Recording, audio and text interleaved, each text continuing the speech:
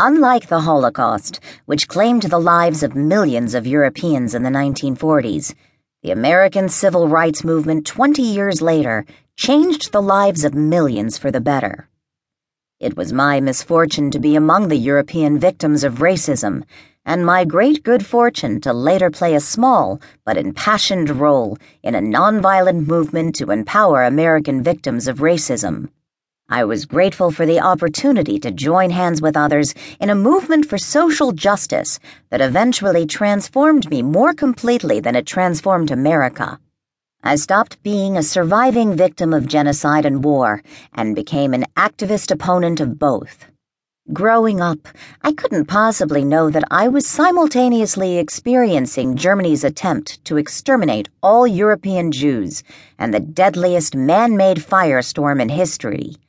But the people responsible for both knew, and they knew it was wrong. Everyone knows that no cause has the right to kill children for any reason whatsoever, and that collective enforcement of such a law would severely limit most of the evil that men do.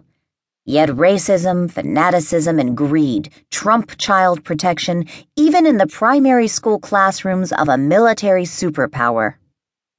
In the civil rights movement, there were hundreds of known and unknown heroes, people who were beaten nearly to death and didn't quit, who were imprisoned and jailed dozens of times, not knowing whether they would get out alive, people whose homes and churches were bombed, who lost jobs and loved ones, people who were shadowed by known assassins, lived every day for years under threat, who could not rely on the police or courts for anything but abuse, and were expected to remain pacific, patient, and sane in the face of society's schizophrenic apprehension of equality.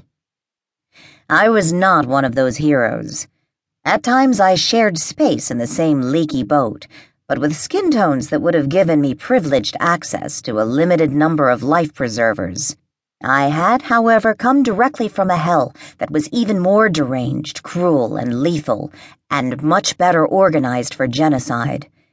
It is because of that perspective and the insight it provides into racism's ability to create ever more terrible conditions that I invite readers to continue.